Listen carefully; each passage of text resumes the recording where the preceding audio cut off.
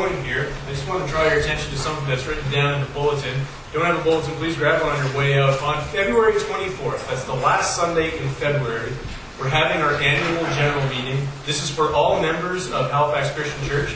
So if you have placed your membership with us, if you are a member, please come to that meeting. It's going to be at 12:30 right after the service, so bring a bag lunch or bring a whole pot of things if you want.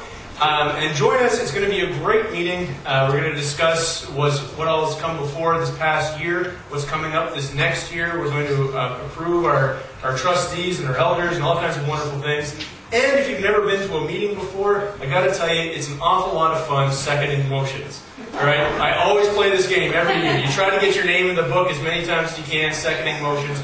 A lot of fun. You don't want to miss that. So like I said, that's the 24th. Please be here. Now I have another question for you. Does your family enjoy puzzles? Think about this. You may hate them. Remember those big puzzles that you get sometimes that are about 400,000 pieces and all of it is sky? You know, you've got this giant puzzle like this, and along the bottom you have like a Dutch village or something like that. And then on the top you have a little peaceful cloud coming in, and in the corner is a bird, and the rest of it is just blue sky. And if you have a really good eye, maybe it's a lighter blue over here and a darker blue on this side. But those puzzles are infuriating. Now, my family, every year my mom would like to get a puzzle, and she'd like our family to sit down and do it together. You can imagine, this wasn't a bonding experience for us. This was kind of a horrific experience for our whole family. Because you'd rush and you try to do all the edges really quick, and then, you saw the town and the village at the bottom, so you quickly put all those pieces in. And then came the long, slogging months of trying to figure out where the rest of those blue pieces fit. And I was that jerky little kid that would steal some of the pieces and hide them somewhere. So you're almost finished the puzzle, and then you're realizing there's more spaces than there are pieces. And I would come back later on, maybe the next day, and be like, look at what I have! And I'd be the one to finish the puzzle, and then the sister would be really mad, and then the mom would be mad at us. And yeah, it was just great times. Great times. But every puzzle has a solution. Every picture that's put before us, if there's a missing part, there is an answer to that problem that's right there, isn't there? And sometimes that answer can be hard to see, sometimes it's very easy to see, but every puzzle has an answer. Now Luke, while he's writing his gospel, he wants us to see that there's an answer to the problem. He wants us to see that there is an answer to the puzzle. And we're going to keep going in Luke. We've been in this book for the past few weeks. And we just finished up chapter 4. So let's take a look here. We're in Luke chapter 5, verses 12 to 16. If you have your Bible, please flip open to that right now. Verse 12. While Jesus was in one of the towns, a man came along who was covered with leprosy. When he saw Jesus, he fell face to the ground and begged him, Lord, if you are willing, can you make me clean? Now, I just want to take a second here. It's important for us to understand that leprosy is a big deal, especially to Old Testament believers. Okay, so Jesus hasn't established the church or anything yet, so we are dealing with Jewish faith. Now, the Jews had some laws concerning leprosy and what they were supposed to do with leprous people. If you want to know all the specifics of that, go back to the book of Leviticus and look in chapters 13, 14, and 15. They deal exclusively with all the laws and everything they're supposed to do to cleanse themselves and to keep themselves safe. But it's important for us to know, lepers were supposed to stay outside of the city. You ever heard the phrase a leper colony? It's a good idea, right? You keep the people with the infectious skin diseases away so that everybody doesn't get it. But these people had to live lives of solitude away from everybody else. They had to call out, I'm unclean, I'm not fit for other people to come near me. So it was a very, very lonely existence. And I don't know if you know much about leprosy, but it's not a great disease. There's a whole host of things that it could be in Scripture, but real leprosy, it eats away at you, and you slowly decay, and you're just dying from the outside in. And it's horrible. And it's a lonely, lonely existence. So this man comes running up to Jesus, and he asks if he is willing to heal him. Verse 13. Jesus reached out his hand and touched the man. I am willing, he said. Be clean. And immediately the leprosy left him. Then Jesus ordered him, don't tell anyone, but go, show yourself to the priest, offer the sacrifices that Moses commanded for your cleansing as a testimony to them. Now in this first story, this man with leprosy asks a very, very important question. He comes to Jesus and says, "Are you willing to make me clean? Are you willing to heal me?" And this question is packed with a lot of information. It's packed with a lot of fear. First of all, there's some uncertainty. This is someone that has heard of Jesus. He's heard rumors. There's a guy out there who can heal. He can teach. He can preach. He's pretty impressive. He might be able to help me. So he comes to him with a bit of skepticism, some uncertainty. Are the rumors really true? Is this man actually able to do anything for me? And this is a pretty common occurrence, even today. There's uncertainty. Before people have a real experience with Jesus, this is a typical question.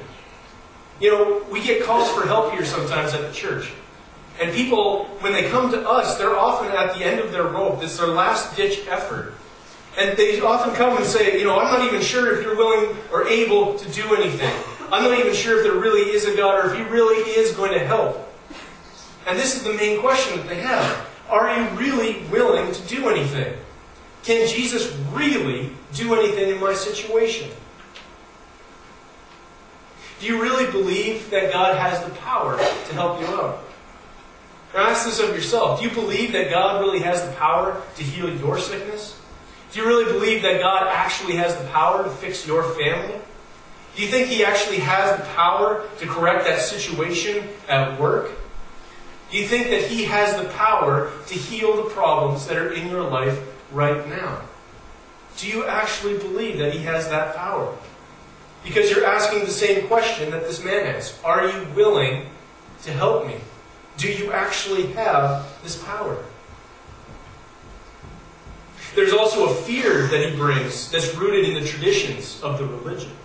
I just told you about some of the laws, and these are important to understand.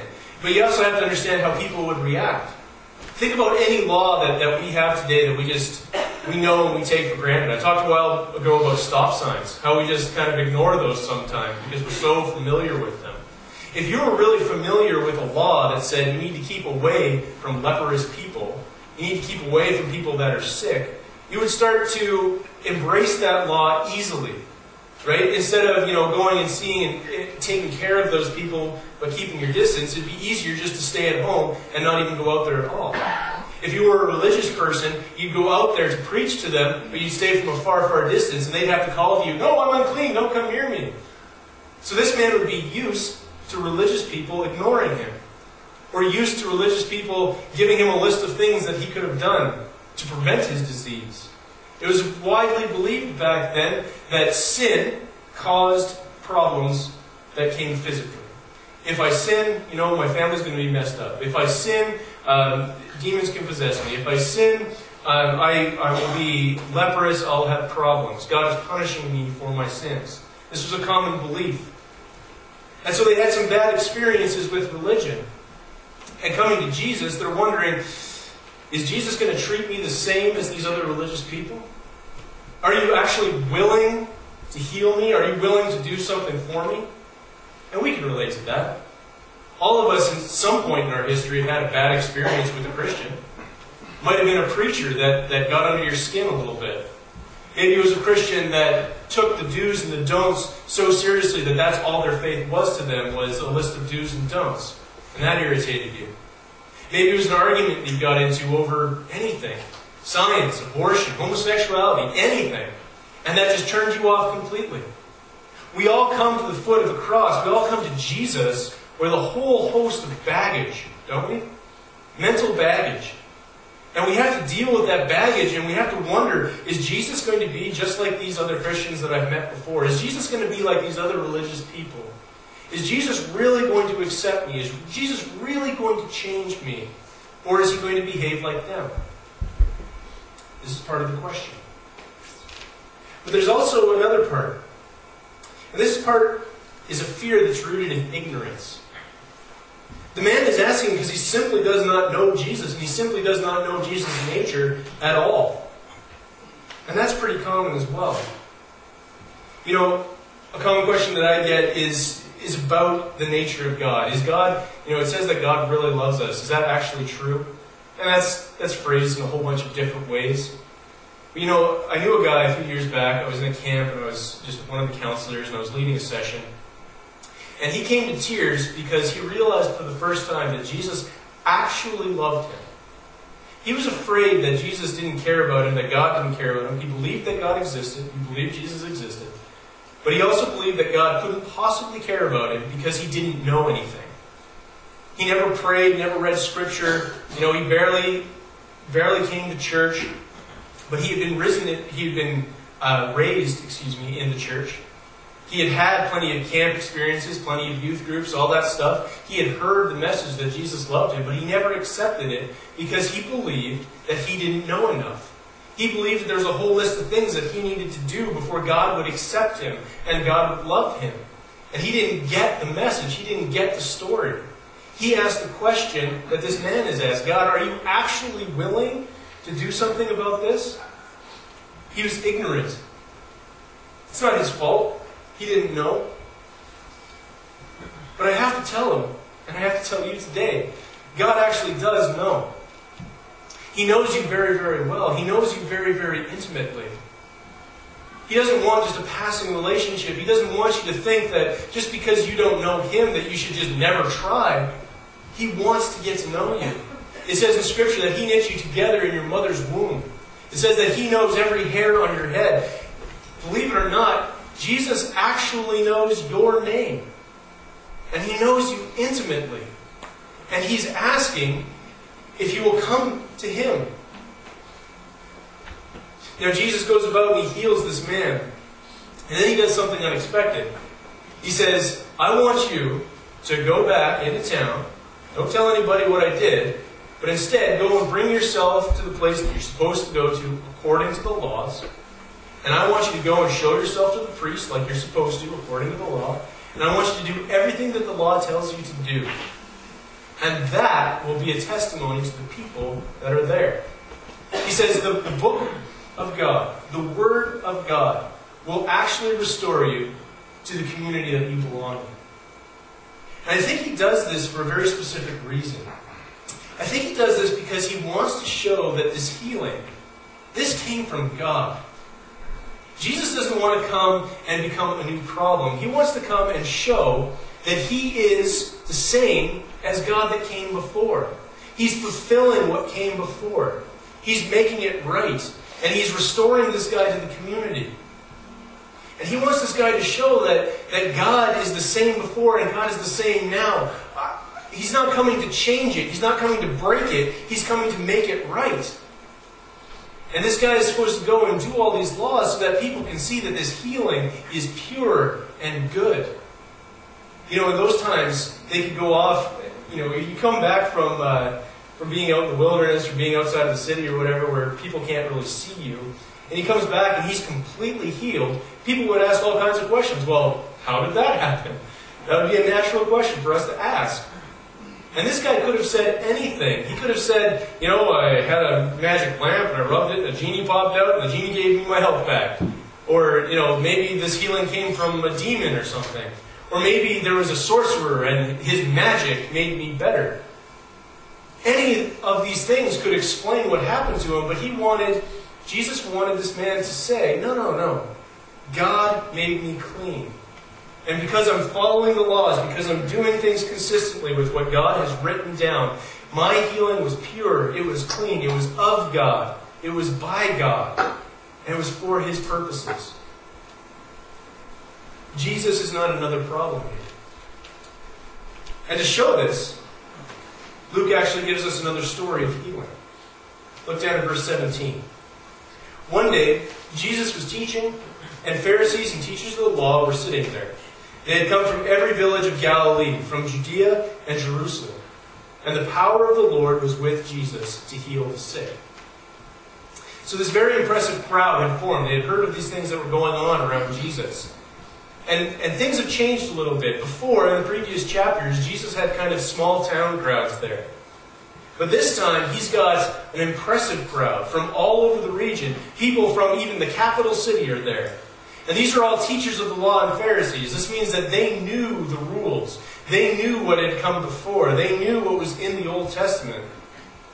And Jesus has a very different experience with these people. Then it says that he had Then it says that the power of the Lord was with Jesus to heal the sick. And I find this a fascinating statement. I mean, this is Jesus we're talking about. He is God. So how come we have to make special mention that the power of the Lord was with him? What's that all about?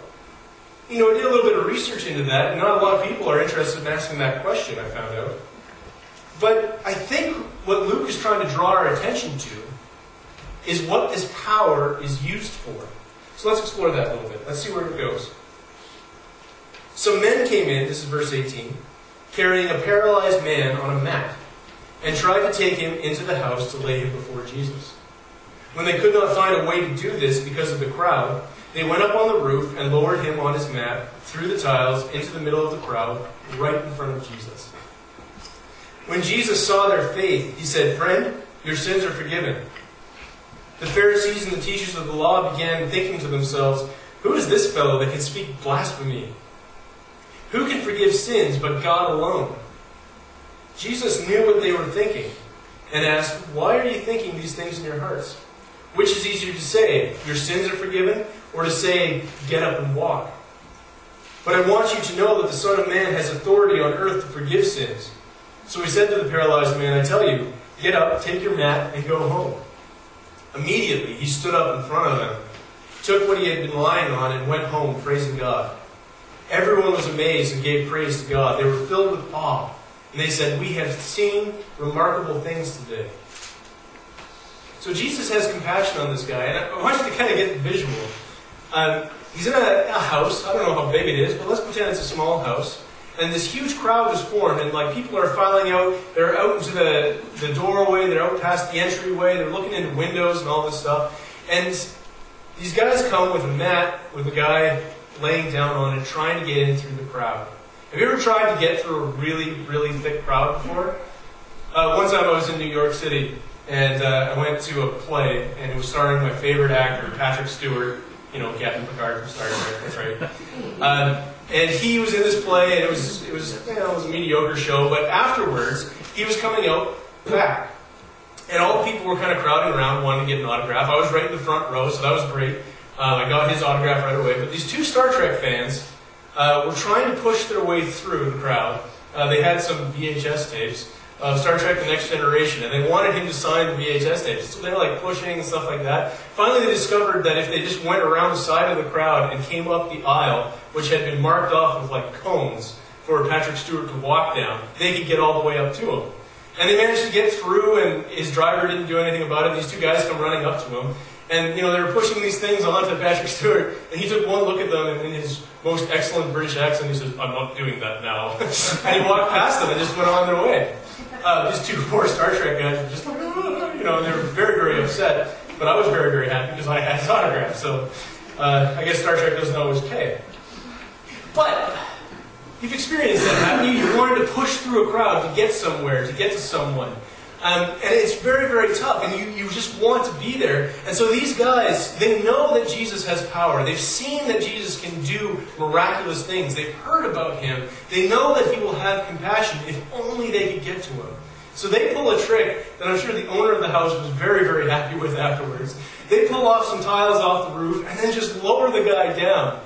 Can you imagine that? I mean, what if right now, in the middle of my sermon, I'm preaching to you, and then all of a sudden, from the roof, somebody just gets lowered down in front of me? That would cause a bit of a disruption, right? And so everything kind of stops, and Jesus looks at this guy, and he does something that no one expects. He doesn't heal the man. He says, "Your sins are forgiven." The guys who lowered him in, that's not what they were expecting. That's not what they were asking for. The Pharisees, the teachers, all the people that were in the audience, they weren't expecting that. And I can just imagine that he says that and a hush goes over, or maybe one of these. Right? Because he just said something that is very, very wrong according to Jewish law. He just said something that God alone is allowed to say. Your sins are forgiven. And so people get kind of uppity about it. They get a little tense. They get a little nervous. And Jesus looks at them and says, no, relax. What's easier to say? Your sins are forgiven, or stand up and be healed? And then he tells the guy to stand up and be healed, to show that he had authority to forgive sin. Jesus isn't there to cause a brand new problem. He's there, and he tells these people who know the rules, he wants the information to spread that he has authority to do what he says he's going to do. He has authority to really forgive sins. He heals, he shows power so that he can prove who he really is. This got me thinking a little bit about our own lives. You know, I pray for a lot of things. I pray for friends who are sick. I pray for problems in my family. I pray for all kinds of stuff. And oftentimes I'm praying for things that would make the situation right. And it's not wrong to do that, by the way. Please pray for everything. But I often frame my prayers in a way that says, you know, I just want this problem to be rectified. I want it to be fixed. I want people to be happy again. And that's really the ultimate goal. Is in our minds, we have a tendency to pray to make things happy or comfortable or fixed. And when God comes through and he answers the prayer, we get really excited. You know, we'll give Jesus an old high five or a thumbs up and say thank you very, very much, and then be happy and just kind of rest in that happiness. But our happiness is not the goal. When that man got lowered down in front of Jesus, Jesus didn't heal him so that he could just be excited about being able to walk either again or for the first time. He healed him to prove that he had authority to forgive his sins. Perhaps the miracles that are in our lives, the answers to our prayers, the working of God within us, is not so that we can feel better about ourselves or feel better about our situation or be happy that he has helped. Perhaps it's to prove that he has the authority to fulfill his promises. Perhaps it's to prove that our sins really are forgiven. You know, we can go our whole Christian lives without actually believing that our sins are forgiven. We can punish ourselves daily. Thinking, oh, I'm such a terrible person. Oh, I keep doing this. Oh, I keep doing that. And yes, we do need to take steps to address the sin in our lives. But those steps should lead us to Jesus and having Jesus work on those sins in us. Not just think harder. Not just try harder. Not just believe and wish upon a star that I wouldn't sin anymore. It's interacting with Christ and allowing him and his power to work within us. To know that our sins are forgiven and we can stand victorious over them only through Jesus. Perhaps those are what the miracles in our lives are for. And maybe the next time that we come up against a problem, we shouldn't worry about that problem. We shouldn't fear going into sin. But instead we should remember the miracles that Jesus has done in our lives and know that he has the authority and the power to defeat that.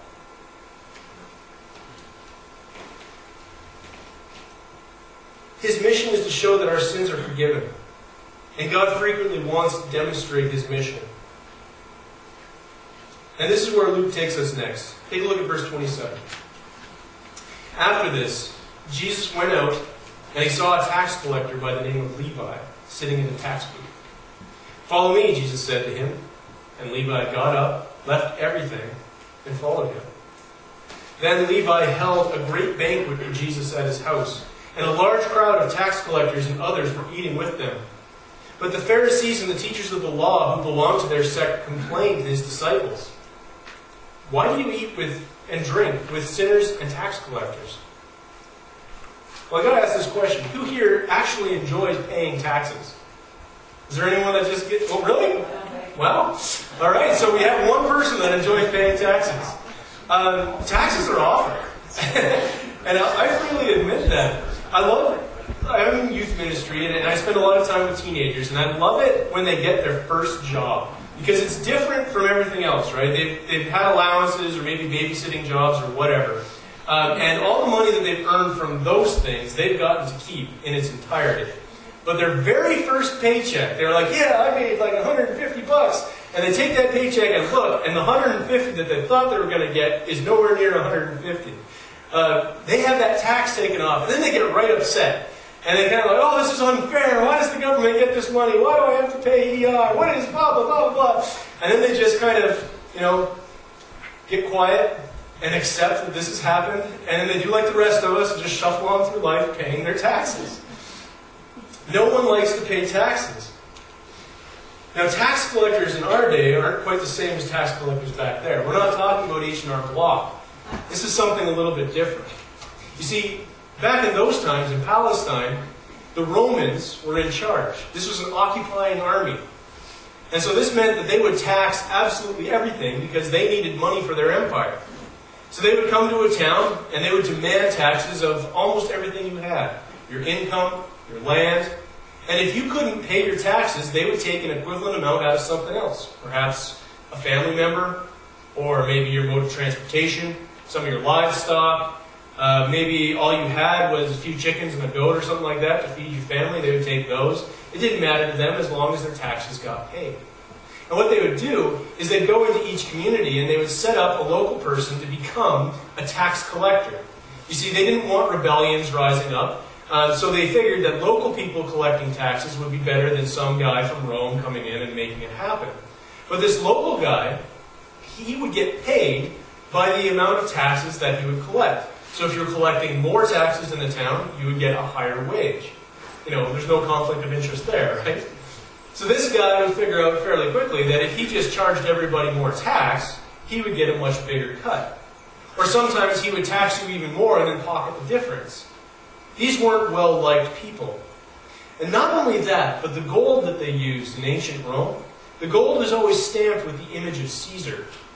And what was written on that coin, right around the image of Caesar, would be something to the effect of, "Hail Caesar, Son of God."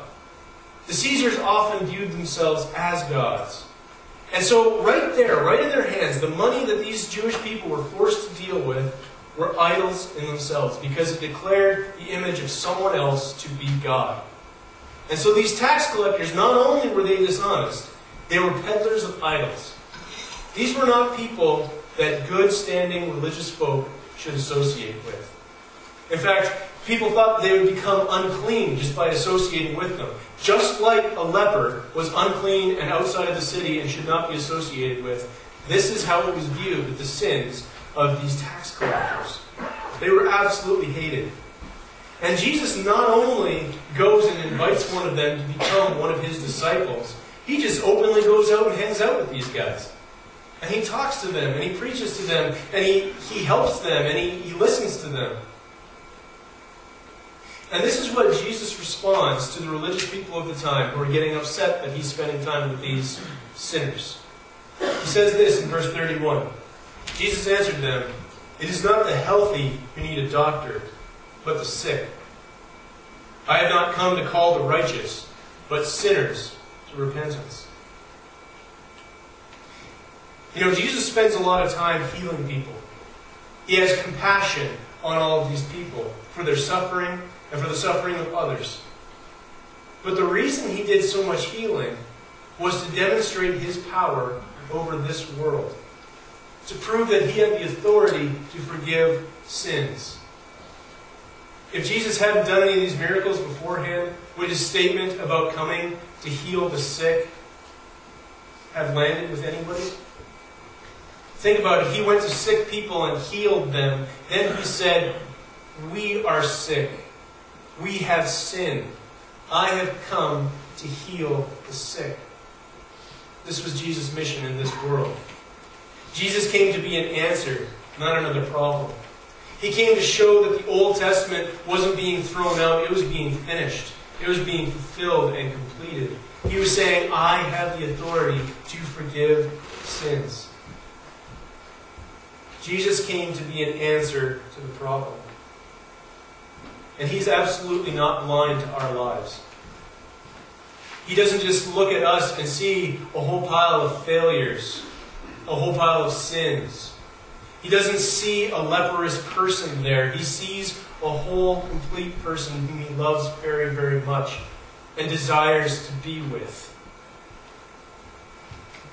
Jesus did things to prove that he had the authority to complete the mission that he was sent on earth to do. He told the leper to go to the priest to fulfill the laws that were in the Old Testament. He healed a paralytic to prove that he could forgive sins. To prove he could forgive sins. This was something only in the Old Testament a sacrificial lamb could do. Jesus spent time with sinners and Gentiles, and he remained absolutely pure. Just like how he touched that leprous man and he didn't become leprous himself, he spent time with sinners and did not become a victim of sin. Jesus was the answer to the problem. Jesus gave us a lot to think about. And one day he had his disciples together and he gathered together in a room. And he said, I'm going to do something amazing. I am going to become the sacrifice that you've all heard about. And he broke some bread and he took some wine and he passed it around to them. And he said, these things represent my body and my blood. He said, these things are done so that you could understand the sacrifice that I am offering. And he said, when you gather together in my name, I want you to participate in this. I want you to remember the sacrifice that I have made. I want you to remember that I really did come to fulfill a mission of God, to forgive sin and to bring you closer to Him. And every time that we take these things, we celebrate that sacrifice. We remember the gift that Jesus made for us. In a moment, servers are going to come from the back and they're going to pass out a small cup of juice and a little piece of bread. If you have a relationship with Jesus, I say, take those, hold on to them. We'll take them together and reflect on the gift, on the sacrifice. We'll reflect on the miracle that Jesus did to show us that He has authority to forgive our sins.